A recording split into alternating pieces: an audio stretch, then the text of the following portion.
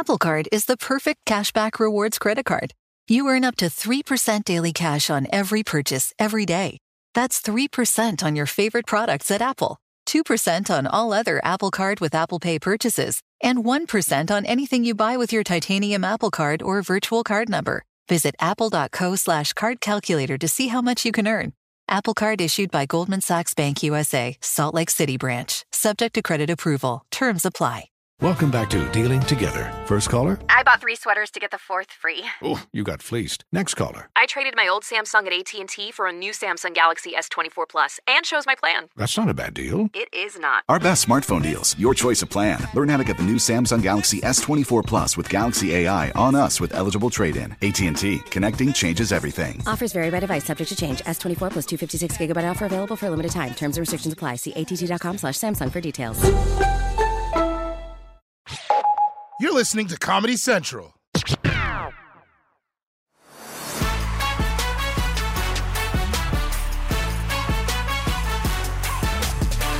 Welcome to Beyond the Scenes, the podcast that goes a little deeper into topics and segments that originally aired on The Daily Show. This is what you got to think of this podcast as, right? Okay, like, you know how you got prom, right? You go to your senior prom, you have a good time at the dance. This podcast is everything that happens after the prom. We're the party bus. We're the tickets to the club. We're the fight at Waffle House. Don't worry, we still gonna get you home by midnight and your daddy ain't gonna know that you tore up the tuxedo and you ruined his deposit. This week, we're delving a little deeper into a topic that we just recently discussed on the show. I went down to Atlanta to learn about a place called Cop City. Cop City is a training facility that's being presented as the new way to train Atlanta's police and fire departments. But Cop City's brought a lot of controversy. Give me the clip. Atlanta's busy downtown descended into chaos over the weekend. Hundreds of protesters marched in the streets in the wake of the death of a 26-year-old environmental activist. The activist was killed on Wednesday as officers cleared protesters from the site of a planned police training center. Police training center? But these guys are trained, right? This isn't an armed militia of interns. Back before things got this bad, I went to Atlanta and met with local activist Jasmine Burnett. The Atlanta Police Foundation is building a massive urban warfare training facility with bomb testings, tear gas explosions, a shooting range. Didn't people march to defund the police? It looked like they refunded the police. They did. Activists have dubbed this development Cop City, an 85-acre, $90 million complex including a shooting range, burned buildings, and a mock city that includes apartments, a school, even a bar. So this is basically like Six Flags for the police. Yes, it's a playground. You can't call it a playground. Oh, wait, you're right. This is literally a playground. But I had a dream about how they could make this project more appealing to activists. We name it after Martin Luther King. Doesn't matter. Tyler Perry presents the training facility. The name doesn't change the impact. To help us get deeper into the weeds of this conversation, I'm joined by two wonderful Atlanta-based journalists, George Chidi and King Williams. George, King, how you doing today? We're awesome. I'm awesome. You're awesome. George, thank you for that. Now, King, you got to top that. Make me feel more than awesome, please. You're the greatest of all time. I appreciate that. Thank you very much. I'll take that. That was better than yours, George. George, you got to work on your greetings to me. I will suck less later. Before we get into the back and forth controversy that is Cop City, let's just define what Cop City is. George, I'll start with you. Break down what it is exactly. So Cop City, and by the way, there are people who hate calling it Cop City because they think it's pejorative, and I think it's short. The Atlanta Police Training Center is a replacement for the Atlanta Police Department's police training facilities, which are garbage. I'll be honest, like that's just the truth of it. Problem is, it's a $90 million like park, like a fun amusement park for cop training. So like a real world, like in the military where they recreate urban warfare in the Middle East and doors and rooms and all of that. Was the fire department training aspect of Cop City always part of it, or was that rolled into it as part of a PR? Oh, no, it's not all about the police. No, it definitely was always part of it. Like, okay. and again, like the current facilities are inadequate. Like, that's the truth. Like, they're falling apart. There's mold all over everything. It's awful. However, what they're trying to build is expensive, and people are not happy about it. Okay, so then, King, give me some examples of some of the stuff that's in Cop City. I imagine for a fire department, you need a building that can catch on fire so you could work on putting out fires. But for the police aspects of it, at a time where we're talking about defunding the police and taking some resources away from police departments and reallocating them to education and infrastructure and other things that could also help reduce crime, what are some of the things within Cop City that has people so riled up, King? Yeah, so in addition to the price, it's really about the terms of the deal. So the site that Georgia is talking about is 350 acres. For perspective, all of Six Flags over Georgia, including the parking lots, is 290 acres. So this lets you know initially what that was. And the thing that was more egregious was that that 350 acres was going to be given to the Atlanta police at a rate of $10 a year. And so, that's a part of Atlanta and southwest DeKalb County, East Atlanta. 10 per acre per year, or just $10 the whole lot? $10. Number 3 at McDonald's. That's how much it was going to be per year. And so when we talk about 1.5 Six Flags for 1.5, yes. And so then people got upset, and so then they reduced the acreage down to still $10 a year, but now at 85 acres. And so 85 acres is still a pretty large amount of space for this particular facility. It's a shopping mall. It is. It is a very large suburban shopping mall. And so then the other part of the cost that you asked was there's a couple things that they're doing that in many ways this is their ode to the Atlanta police. And so you have everything from a horse training facility, which they're already currently trained nearby at Grant Park, which costs them effectively nothing because they're given a lease through the zoo to also have their training facility for their horses there. They're bringing the burn building in, which is going to be at a cost, which they used to do off of Metropolitan Avenue and University Avenue, which coincidentally enough was not too far from the place where Rayshard Brooks was murdered at. They're also bringing in every particular unit that they've had before in one unified facility. And that facility right now, they're estimating that the construction costs will be about $90 million. There's a high probability due to the insurance that's going to be on it, as what happened yesterday when some protesters set fire to some equipment, that insurance is probably going to bump this whole project up to well over $100 million when it's all said and done. How long have the two of you been both covering this development? And, when did this become that's peculiar? Because it would seem off the top, George, if you say that the training facilities are inadequate, and I would imagine after the Rayshard Brooks fiasco and everything that happened with George Floyd in 2020, and then you all had the Blue Flu thing with the Atlanta PD where droves of officers were calling in sick as a form of silent protest to the officers being charged and everything that happened there. So I would imagine something like Cop City, if the police department has inadequate training, and then there's a new facility that's going to be multi-million and bells and whistles, that would help morale in theory. So when did this become a thing of, why is this bad? Beyond the fact that why y'all spending all that money on that and not stuff over here? So, one, you're really well informed. I'm impressed. And that's the staff. That ain't me. I'm going to tell you right now, we got a great team behind the scenes that make me sound intelligent. Keep going, though, but thank you. Both of us have been watching this since the beginning. And part of it is that people were in the street in 2020 saying we want better cops, we want fewer cops, we want more social workers and fewer people in jail. And then the city turned around and said we're going to spend $30 million in public money and $60 million in private money to build this sort of playground for cops. And that's not the thing. If that was just it, people would be irritated. It's not the city who's going to own this thing. It's this Atlanta Police Foundation. The second largest police foundation in the United States is at the Atlanta Police Foundation. It's not the Chicago Cops Foundation. It's not LA. It's not Baltimore. It's not DC. It's Atlanta, which is crazy to begin with. And it looks like this thing where they're going to be, it's not just the Atlanta police who are going to train there. Anybody who's got a police force in the whole southern United States is going to be able to go there too. And so even if the Atlanta cops are training like we want them to train, some podunk yokel town from North Tennessee who wants to learn how to kick the crap out of people more effectively can come down there and train any way they like. And there's nothing that the city can do to change that because they don't run the facility. And so this thing can, instead of propagating the best possible police training you could get, you end up with this thing that could propagate the very worst kind of police training that you could get. All over the Southeast. All over the Southeast. People are comparing this to the School of Americas, where out in at Fort Benning in Columbus for years, South American dictators would send their troops to learn how to put down riots.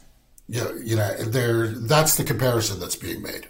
Gentlemen, talk to me a little bit about how the construction of this facility is going to affect the surrounding counties and areas. Like, that part of it was something within our Daily Show piece that we did. We weren't able to get into that at the depth that I wanted to in the actual segment, even though I was outside with Jackie Eccles on that damn river for about 4 hours in a kayak. And I don't know if y'all ever been in a river in a kayak and you ain't had breakfast and the water is low, so you keep hitting sandbars, so you got to scoot your booty across the skin. I ruined a good pair of Jordans.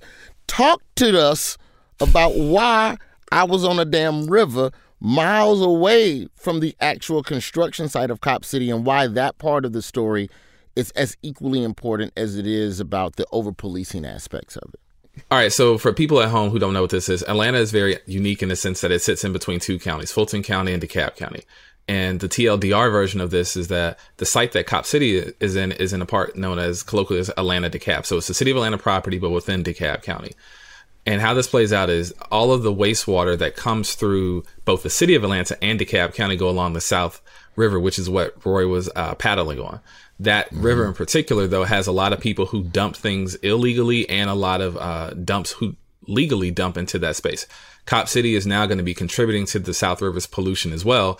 And because of the terms of the deal, there is no oversight for what happens on the site, especially the burn building, and also with everything that's in the sediment that's already on the site. So that sediment is going to just be impacted more with the construction and then with the activities on there. And that's going to also be getting back into the river. And that river in particular it's a piece that I'm working on for something else, is that we think that that may actually be a cancer alley. And what that means is for a lot of the black people who live in Southwest DeKalb County and people who live on that side of the city of Atlanta, they're getting inundated with a lot of air pollution, a lot of water pollution, and a lot of ground pollution as well from all the people who are dumping into that. And the police in Cop City are also going to be contributing to that as well.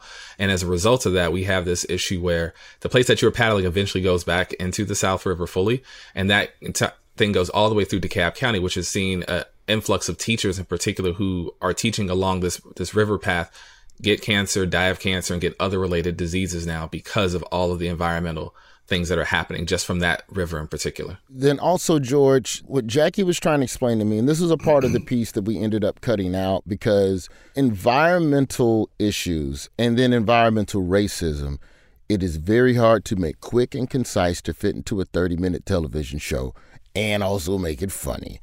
Yeah. But she was trying to explain to me basically, the build site for Cop City is a lot of dirt. Dirt absorbs water. You put concrete over dirt, the water got to go somewhere when it rained. The water would now go downstream and tear up more shit. Explain to me. She didn't say it like that. Jackie Eccles is a... No, she is filled with unimpeachable truth. Like... But the flooding aspects of it as well. Yeah. Are there any ways to measure that, or has that been taken into account? So, let me talk about that a little bit. Like, Atlanta, everybody wants to move to Atlanta. Everybody wants to move to Atlanta. 75,000 people end up in metro Atlanta every year, and we're not building anything for them, except that we are. Like, you look around Atlanta, there are construction cranes everywhere, and they're paving everything. And whenever you pave enough stuff, the water that would normally go one way goes another. And so, like, you get a really good rain in Atlanta and the highway will flood. Like, that's how bad it is. Like, a really solid couple of days of rain and you can't drive on I-285 without going through 10 inches of water. The worst flooding is happening in DeKalb because our sewer systems are garbage, because we didn't overbuild for all the people that have been coming here, and all this runoff is being created. And it's going into black neighborhoods. It's going to neighborhoods like mine. I live on a creek, and we had to do $1 million worth of remediation on that creek because when we had a good rain, it would flood houses. So let's drop a mall in the middle of this river, essentially, and see how many houses of black people we're going to flood downstream. And the worst part of this is that area is gentrifying, but it's also filled with black homeowners. Black homeowners are rare. Like, we don't have enough black homeowners. And so you're going to tell me that people who are actually starting to get equity in their houses, those are the folks you're going to flood out by building this? Yeah, people are kind of pissed off about that. But they're only kind of pissed off. They're not super pissed off because it hasn't happened yet. Okay, so we've covered what Cop City is. We've covered all of the different ways that it could be bad for the community, be it fiscally, be it environmentally. Now we need to talk about the people and what they're doing to try and stop it. After the break, I want to talk about this group of people I met called the Forest Defenders, who are actually living on the Cop City construction site. And who the hell is for Cop City? If everything that y'all have just laid out is talking about it's bad for this, it's bad for that, it's bad for that, who was the person that wrote a check and was like, here's $40 million, good luck and go build it? It's Beyond the Scenes. We'll be right back. Witness the dawning of a new era in automotive luxury with a reveal unlike any other as Infiniti presents a new chapter in luxury, the premiere of the all-new 2025 Infiniti QX80. Join us March 20th live from the Edge at Hudson Yards in New York City, featuring an unforgettable performance by Grammy and Academy Award-winning singer, songwriter, and composer, Jon Batiste. The all-new Infiniti QX80 is unlike any luxury SUV you've ever seen. Smart enough to anticipate your needs, even before you do. Every line, curve, and detail was thoughtfully crafted, so everything for every passenger feels just right. Don't miss it. Mark your calendars and be the first to see it March 20th at 7 p.m. Eastern, only on iHeartRadio's YouTube channel. Save the date at new-QX80.com. 2025 QX80 coming this summer. And we're back on Dealing Together, where we help good people who fell for bad deals. First caller? I had to buy 3 identical sweaters to get the 4th free. Ooh, you got fleeced. Next caller, what's your deal? I paid for 20 tanning sessions, but had to use them in a month. Now I'm orange. Ooh, you got burned. Next caller. I traded in my old Samsung at AT&T for a new Samsung Galaxy S24 Plus. How's that bad? I got to choose from their best plans. So what went wrong? Oh, nothing went wrong. And you're calling to... To request a song? You want a song. Of course. The choice is yours. Our best smartphone deals. Your choice of plan. Learn how to get the new Samsung Galaxy S24 Plus with Galaxy AI on us with eligible trade-in. AT&T. Connecting changes everything. Offers vary by device, subject to change. S24 plus 256 gigabyte offer available for a limited time. Terms and restrictions apply. See att.com/Samsung for details. Beyond the Scenes, we are back. We are discussing Cop City. Excuse me, George. The Atlanta City Police Training and Fire Medical Facility Readiness Activity Zone. That's the call it Cop City. Call it Cop City. Like, don't ever make me put that in a headline. Nobody will read the story. We've covered so far the cons of Cop City and the fact that it could become a place to mistrain a lot of officers in a lot of different places. There are environmental issues that'll come from Cop City. It is a fiscal boondoggle as well. Part of the reason Cop City is starting to cost a lot of money is because there are a group of people that have encamped themselves in the construction area, like literally living in this area. They call themselves the Forest Defenders. And I was able to meet some of these people for my story, and they were extremely secretive because, you know, we're getting into like real secret enemy of the state type stuff where they believe their cell phones are being tapped. They're being monitored by drones. They believe the police are trying to come in undercover and embed themselves with them. Like, it is a lot of different things that are being accused from the Forest Defenders towards the city of Atlanta. In you all's coverage of this from the inception of Cop City, when did you start seeing the Forest Defenders start to become a thing, and how did that whole movement emerge? And when did it start becoming deadly? So to that point, Atlanta's like overall activist ecosystem for the last couple of years have been relatively decimated. And so the few activists who really knew about it almost from the beginning had already started staging protests, either just online or throughout the city, and especially around that place. So people were already there almost from day one about the site.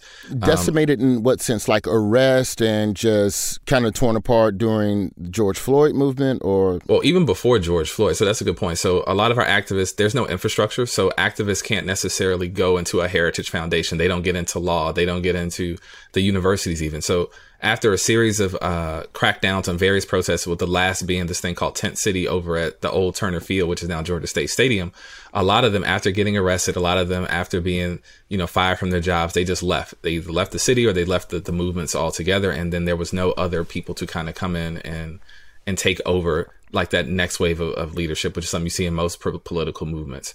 And so the people who started coming around and started encamping themselves, a lot of them weren't necessarily from Atlanta, but a lot of them were getting news about Atlanta from people on the ground or former activists or people sharing things in their social feeds. So they felt emboldened to come here because there was nobody to literally defend the force that was there, because the activists who normally would have been here in most cities just aren't here anymore. We just don't have that ecosystem, not because they are weak or anything like that, just because there's nothing to support them. There was no way to level up. So that's kind of how we get to that point of the forest defenders.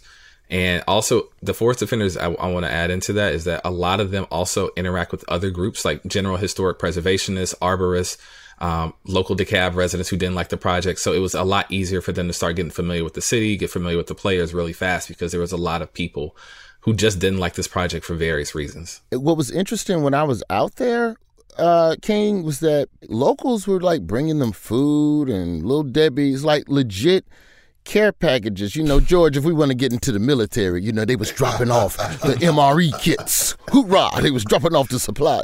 But like they were like straight up supply drops, like from just strangers being sent money a number of different ways. I won't say how, but they had infrastructure set up where they could get that level of support from outsiders. So they get in, they start encamping, and they start doing things to kind of be, a pain to the construction companies. Like they may tear up some of the equipment, or they'll set up a blockade so you can't get that particular tree cutting saw down this path or whatever. And the police always come in and try to tear down their barricades, and people have started butting heads more and more. As the price of this project increases, George, it seems that tension has also seemed to increase, because there's a level of urgency to just get it done that starts coming from people. When do you think that tension start? When did things start to turn for the worse with this? Oh, I want to say maybe fall of last year. You started to see like a truck get overturned here or there. You had a few arrests, and the cops have made a big deal about the fact that the folks who are getting arrested are generally from out of town, that they're white people with money from places like Kennebunkport, Maine. And that's important, I think, because it shows that there's a national interest in what's going on here. Things really but when Tortuguita, he's an activist who was killed by the police, and there's still some controversy over the circumstances of that. They found a gun. The gun was registered to him. But there's a question about how the shooting actually started. Yeah, who shot first? Who shot first? There is some non-zero chance you met this guy. Well, I met 20 to 30. They wouldn't all agree to be on camera. The ones that you saw on camera for our piece, that was a small fraction of the forest defenders I met that day. Yeah. So that's sort of, that energized things. There were vigils in 50 other cities around the country in the days that followed Tortuguita's death. And I think that's what led to what happened last night, where they've started a week of protest. They had a concert out in the forest, like sort of a festival, and then a bunch of guys dressed up in black and set construction equipment on fire and started throwing fireworks at the cops who came to put it out. They arrested, usually it's 5 or 6 people, maybe 10. They arrested 35 last night. I think we're going to see more escalation. Yeah, this was at the beginning of March in 2023 when that happened. Like, to that point, and and I want to be fair to the forest defenders, but I want to kind of pose a question to the two of you. Does protest, because they love to get into, respectability politics when it's time to protest, right? They go, well, you're protesting, but you have to leave at 8 p.m. The proper protest window is this time, and stand here, and this is the protest way. Whereas the forest defenders have done what they've done with Cop City, and they have effectively delayed construction. They have effectively increased awareness of the issue. They have effectively drawn more attention to the issue. But does the way that they are drawing attention to the issue then give the police and the supporters of this issue justification to go, see, they are terrorists. They are that guy was shooting fireworks. I'm a sworn law enforcement officer. Does that approach to protesting only embolden the people who want Cop City to happen? Yes, directly, yes. And in the case of Atlanta, it's a city built on respectability politics, and especially with Black respectability politics. And I think it's interesting, especially in the real world, like the average person in Atlanta still vaguely understands what Cop City is. But what they do understand is that, oh, no, these weird leftists from Portland are burning police things again. Right. And so that's kind of been used as like some of the propaganda and getting this promoted. And so now you have general other police departments from around the metro area who are starting to show up. Like last night, there was a bunch of them who showed up as a show of force to the site for no reason. But now it's becoming like a slight culture war in that respect as well. And Atlanta really historically doesn't really budge against authority for the most part. This Atlanta way of doing things, of having respectability politics, protest before dark, make sure you're in the house, apply for a permit to protest.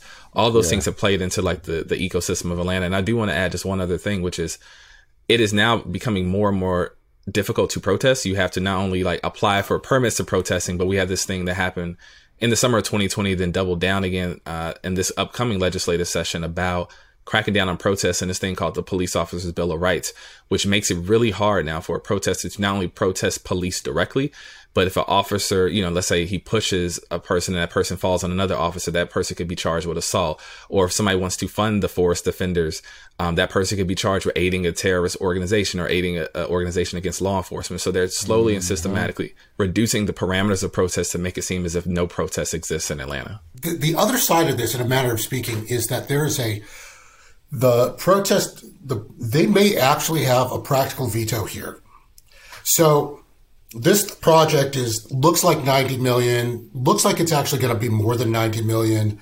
But here's the thing. The Atlanta Police Foundation says that they've got $60 million in pledges, but they're also trying to borrow money in order to get this thing built.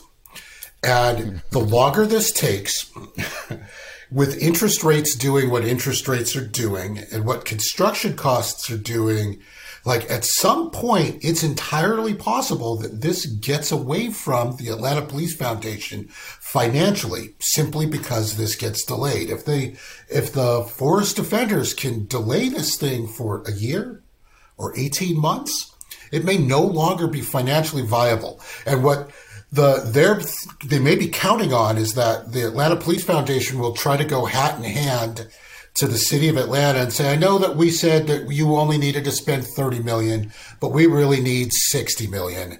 And at that point, the city will have to put this up in a bond referendum, and there will be a vote on whether or not Cop City should go forward. And if you're one of the forest defenders, you think you could win that vote. And that's so strategically, it's not, you're going to piss off a lot of people, but that's not stupid in that regard. So then to that point, George, who are the people that are in support of building Cop City? If we know Cop City is bad for the environment, if we know that it could create a culture of potential over-policing or over-aggressive policing, if we're not focusing on all the other aspects of police training that help to de-escalate, because it sounds like Cop City is one big, hey, when shit escalate, this is when you come here to learn how to handle shit when shit escalates. Who are the people that are bankrolling this, and why are they still okay with it? There's got to be something this big. There's got to be some corporate money behind it. There's got to be some government money behind it. Like, how are these people still? How are those organizations still okay with Cop City moving forward? So there's a lot of corporate money here. The Atlanta Police Foundation has got a bunch of banks, including Wells Fargo. There's Chick-fil-A, Truist, I think, Cox Enterprises, like Cox Cable, which it includes the Atlanta Journal-Constitution, which makes for fun reading about this. Like the paper swears on a stack of Bibles. No, we're not biased, even though the corporate owners are leading. They're the guys who are leading the fundraising effort for this.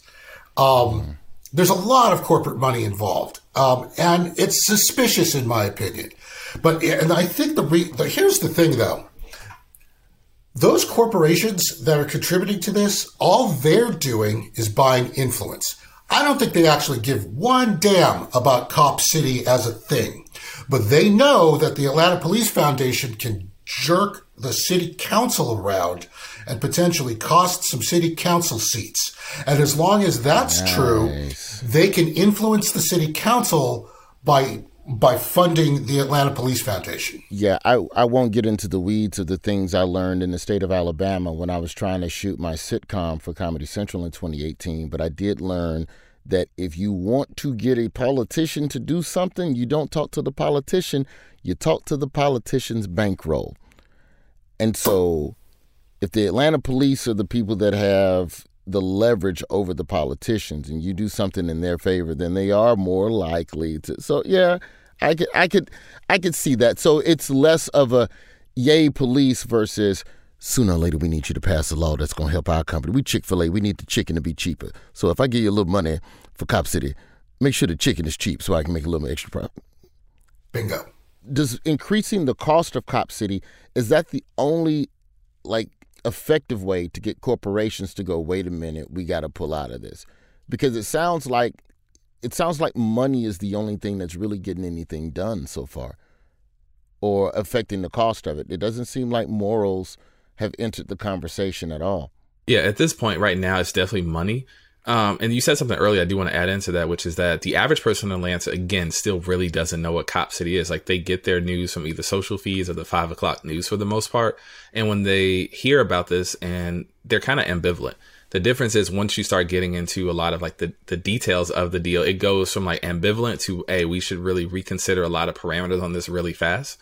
And the reason why I think there's a lot of money trying to push this ahead of time is because once the average person in Atlanta starts to learn a little bit more about it, and especially now with the communities in South DeKalb who are also now becoming included in this conversation about the environmental racism, there's a lot more people now who are really starting to question the nature of this project. Yeah, they may not necessarily like the out-of-towners pushing over cars and throwing firecrackers, but they do want to know there's some other things Cop City is representing that they're either not getting directly in direct aid or that's going to affect them really fast. So it's kind of become an issue of time, and money is like proceeding faster than the time is allowed for people to really think about it. Would it have mattered if the protester was from Decatur or whether or not they from Maine, if they're there to fight against something? Why is that even a talking point to try and get people to disregard what these people are willing to die for?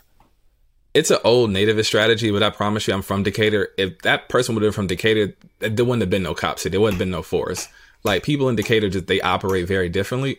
And so I do think that people, when they bring up this outer towner thing, it makes the narrative that, you know what, people in Atlanta support this. These are people, it's like the good old boy system of like, oh, these outside agitators coming in and really like stirring up the pot.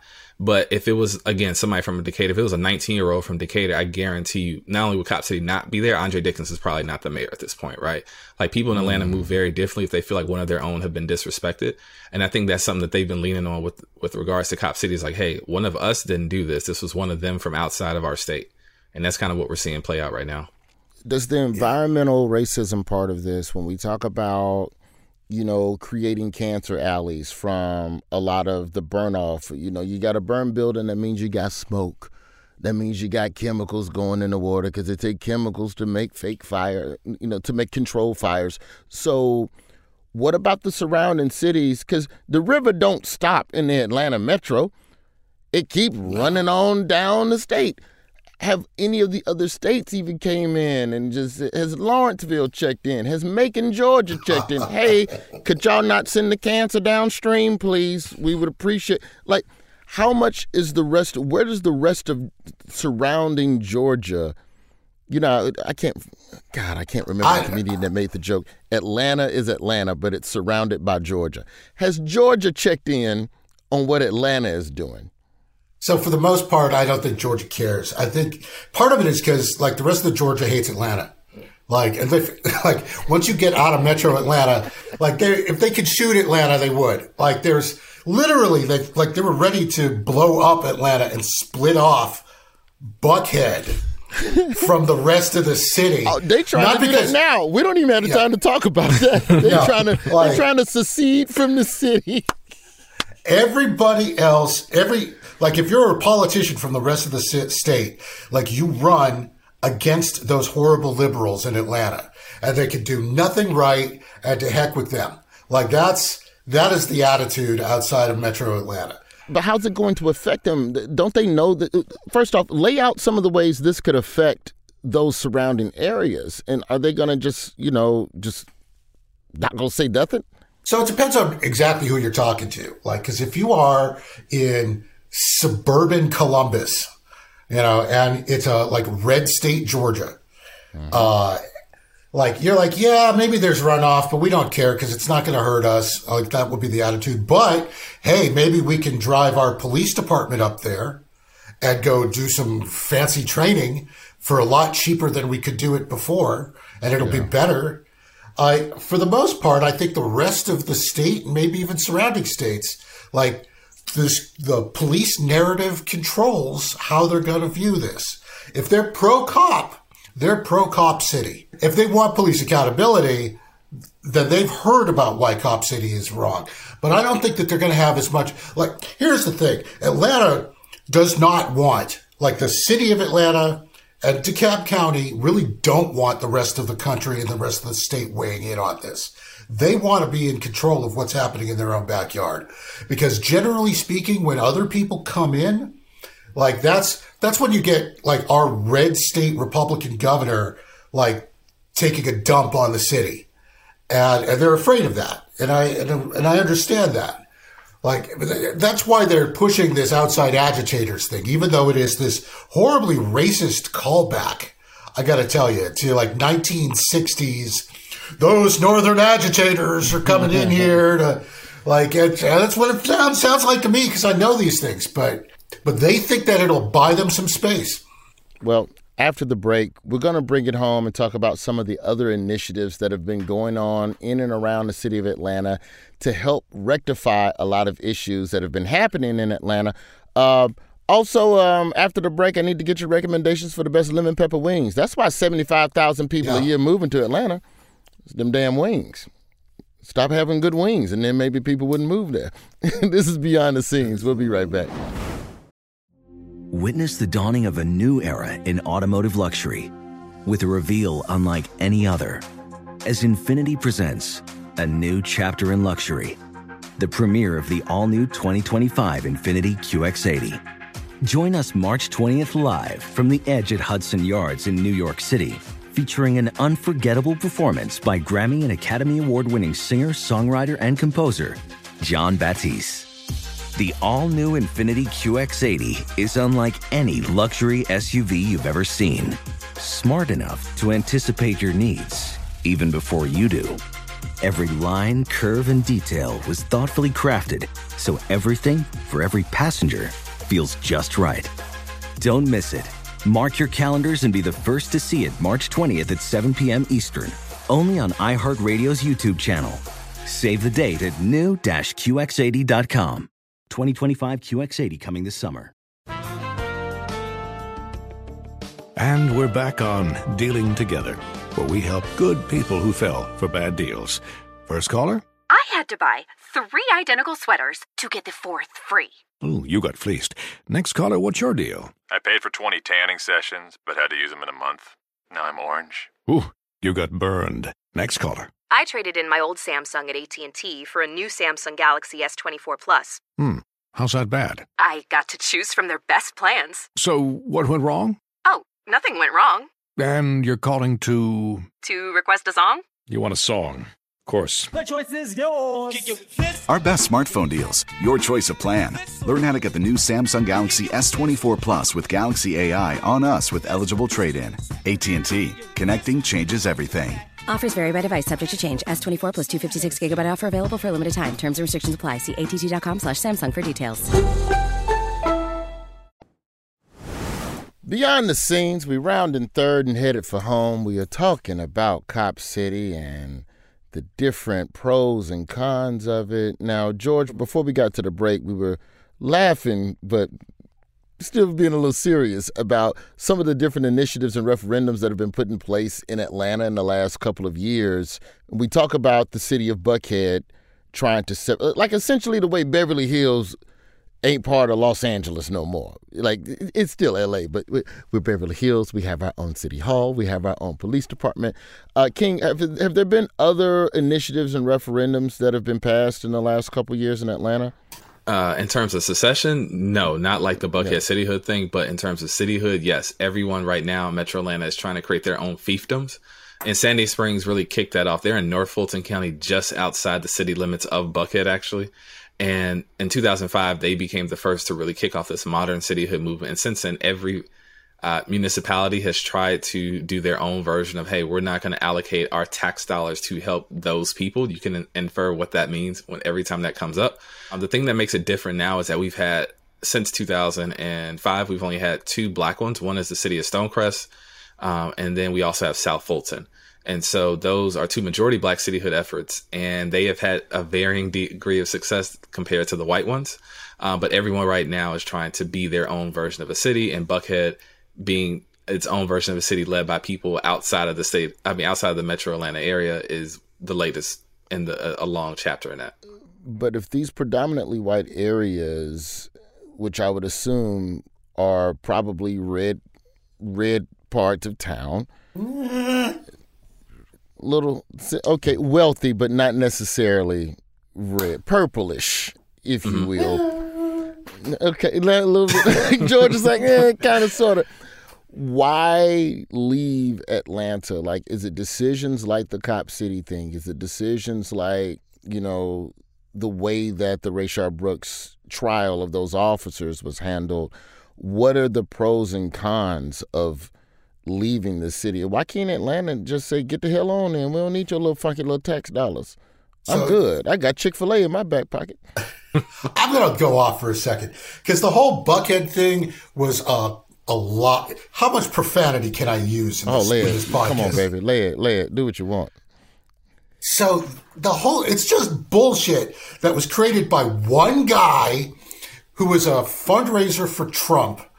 Like, this one racist felt straw piece of shit, like, decides there's this untapped group of rich, white, conservative, Tucker Carlson watching people who've got more money than sense, who the Republican Party has never figured out how to fundraise off of effectively. And so in comes this guy from New York who moves into Buckhead and says, we should split Buckhead off because Atlanta sucks. And it's just an excuse to send out newsletters raising money. It was never going to pass. It was never, ever, ever going to pass. So it was a rouse to fundraise, and then when you lose, you go, see, they don't want us to be great. Join me in the fight with the $5 donation. Yes. More like a $5,000 donation. Oh, shit, hang on now. Hey, man, it's Buckhead. I mean, you got to know. Like, that's it. That's all that was. And a lot of this other stuff is like in the same vein. It's this idea that black communities can't figure out how to govern themselves. At least that's the lie. And so, like, if you don't like the idea of having a black mayor as a white person, here's a way for you to get up and around that. Even to that point, though, like what you said about the Buckhead cityhood thing was interesting because for a host of reasons, it was never going to work, which is why Brian Kemp had to come in and kind of put the foot down on that one. But the other issue is Cop City was brought to the Buckhead business leaders as a way to keep away secession from Atlanta. It was like, hey, you want police around the Rayshard Brooks, around June of 2020. I mean, we have even by August of 2020, they're already in cahoots with I'm not going to say, certain city council members are already talking to Buckhead leaders about what can they do to support the police. And by December of 2020, we already have like the plan that would eventually become Cop City. So it was always going to be a part of it. And Buckhead was always going to be leading that effort to have Cop City. So the fact that this person in particular wanted to lead a fundraising effort to secede from Atlanta based on the notion of police was just one of the best scams in Atlanta history. I mean, it's maybe a top 5 moment. How much do the police respect the data of how crime is lowered versus simply passing things that will get them the support of their community? Like if we're talking local politician and XYZ reading initiative will help. We know that the connection between literacy and crime rates. The more area can read, the lower the crime rate is in that area. We also know that you could take some of the money for the police tank and create a non-weaponized response like they have in Portland. Portland has a division that is just responding to mental health and minor domestic stuff that the cops normally would be the ones going to, which is less work on your police, which is less stress on your police, which equals a higher morale and a better work environment. Those things could all contribute to lowering crime. So why be so dedicatedly invested into the one thing that makes it seem like the only way to be tough on crime is in a punitive way? Because let's be real, there's 3 Southerners on this podcast right now. We all came up in the ass whooping phase of the South. So tough, heavy hand, billy club. Do cops and politicians, do they really believe that all this and all these other initiatives will really help to lower crime? So I got a lot to say about this. Because if that's what you're selling to DeKalb and Sandy Springs and fucking Villa Rica, like if that's what you're trying to get them to be a part of, aren't you still lying? Like, the shooter's gonna shoot, drama's still gonna be drama. So it's funny, like the city's got like a Portland style thing. They started it a few years ago. I was actually on the design team for the pre-arrest diversion initiative in Atlanta. Okay. And thing is, it gets like $3 or $4 million a year. It's got like a dozen, maybe 24 people who are working on it. And it's hamstrung by all of the other things that are broken. The jail is broken. The courts are broken. The cops are kind of broken. The district attorney's office doesn't have enough staff to really do all the things they need to do. There aren't enough public defenders to go around. Like it's like there's this gigantic mess in the system. Meanwhile, like they're going to spend $30 million on Cop City, and their idea here is, okay, so they're in their head, they're going, well, we're already spending all this money on all of these other things like bail reform and all the rest, so we should probably spend more money on the cops too. Like in their head, this is a balance. Like this is the balancing point to all of the other stuff that they're doing, even though all the other stuff that they're doing is really not nearly enough.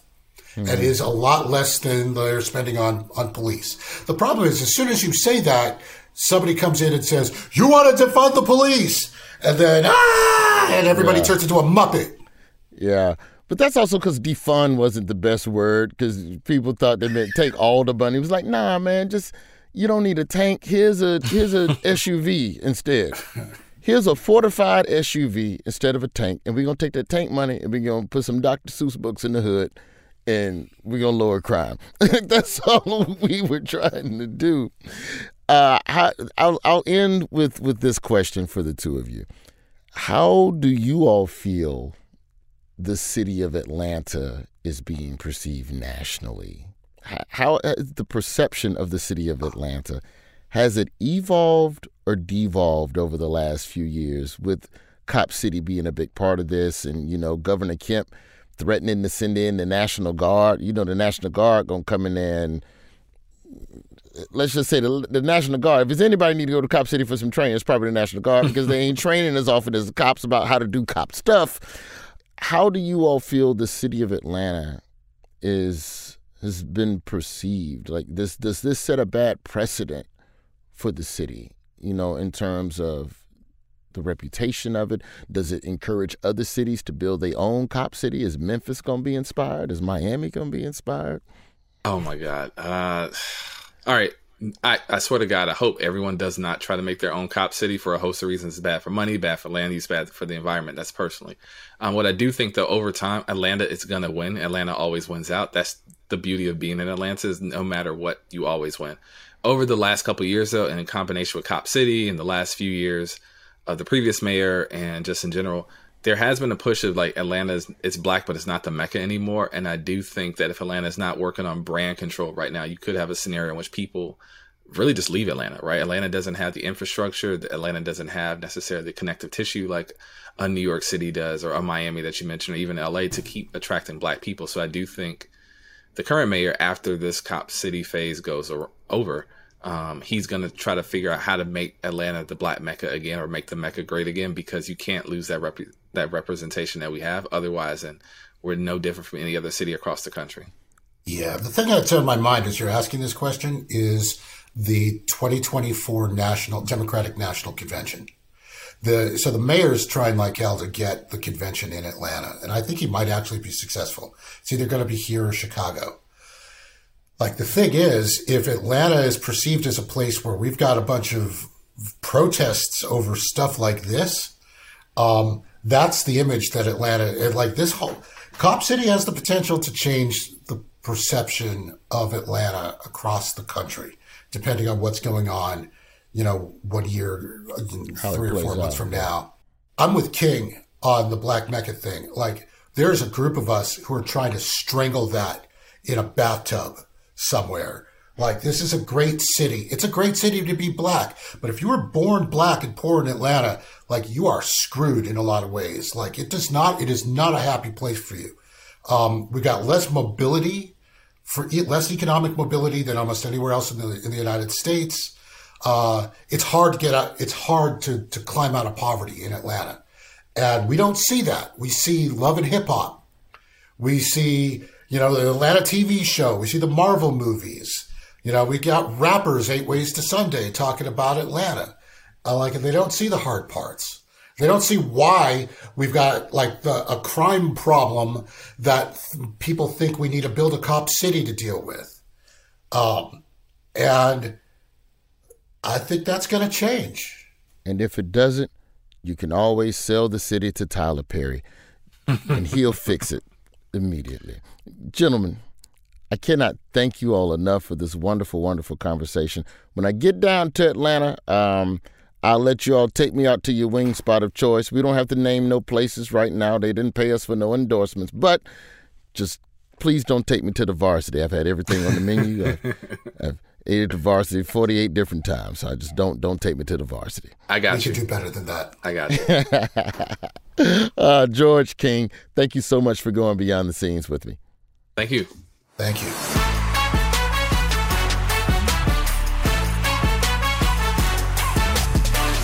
Listen to The Daily Show Beyond the Scenes on Apple Podcasts, the iHeartRadio app, or wherever you get your podcasts. We don't give a damn, just listen.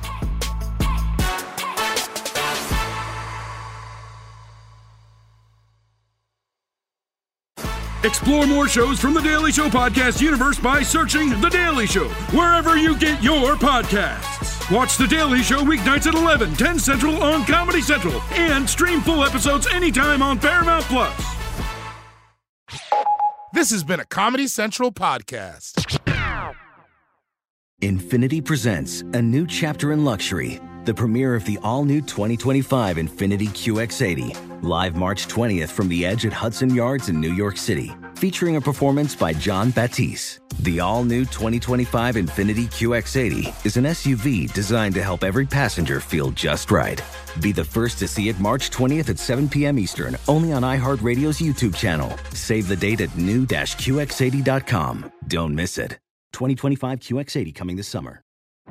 Today's episode is brought to you by the American Society of Magical Negroes, a fresh satirical comedy about a secret society of magical black people starring Justice Smith, David Allen Greer, Ann Lee Bogan, and Nicole Byer. As an official selection of Sundance 2024, the American Society of Magical Negroes has been heralded by critics as an uproariously sharp-edged satire and a must-see. Only in theaters this Friday. Visit the American Society of Magical Negroes film.com to get tickets now.